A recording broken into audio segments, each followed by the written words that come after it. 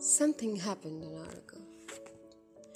I don't know if it was a dream or a vision that I had. Cannot tell.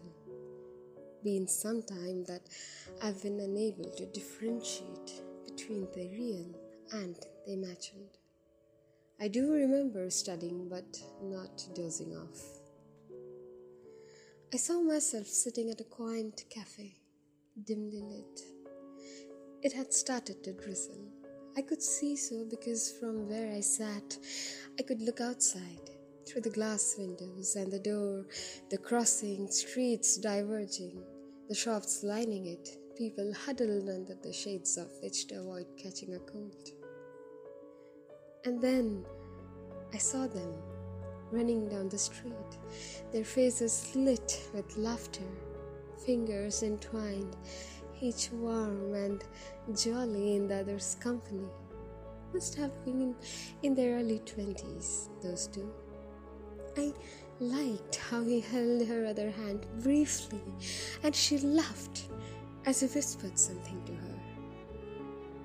How short-lived, how infinite. My eyes weren't the only ones that followed them. Many of the huddled pairs did too. Perhaps it reminded them of what they had had, what they had wanted, or what they could have never lived. It was at that very moment that my mind wandered after him, and the bits with which I allowed myself to be pained again. It was never a sharp pain, more like an ache that has only become more distant with time and yet somehow strengthened.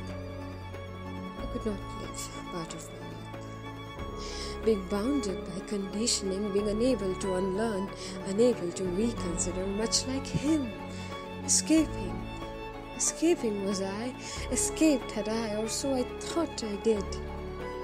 Easily did I dig a grave for the multitude of wants that I had had, using principles, priorities, shame, guilt, and fear, primarily my multifunctional shovel. I could not live my youth. I could not make love to him. That preoccupied was I with the concept of permanence and sacred love that I wouldn't dare to think of a short-lived infinity. But then, it had indeed been sacred. More than being vulnerable physically, I, for all I know, wanted to caress his hair. On an evening like this, it drizzling outside, him finding comfort on my lap, and I in his eyes, that would have become another home by then, perhaps. Perhaps. The street is bustling again. It drizzles no more. Too many people out there. Too many stories. I must call for the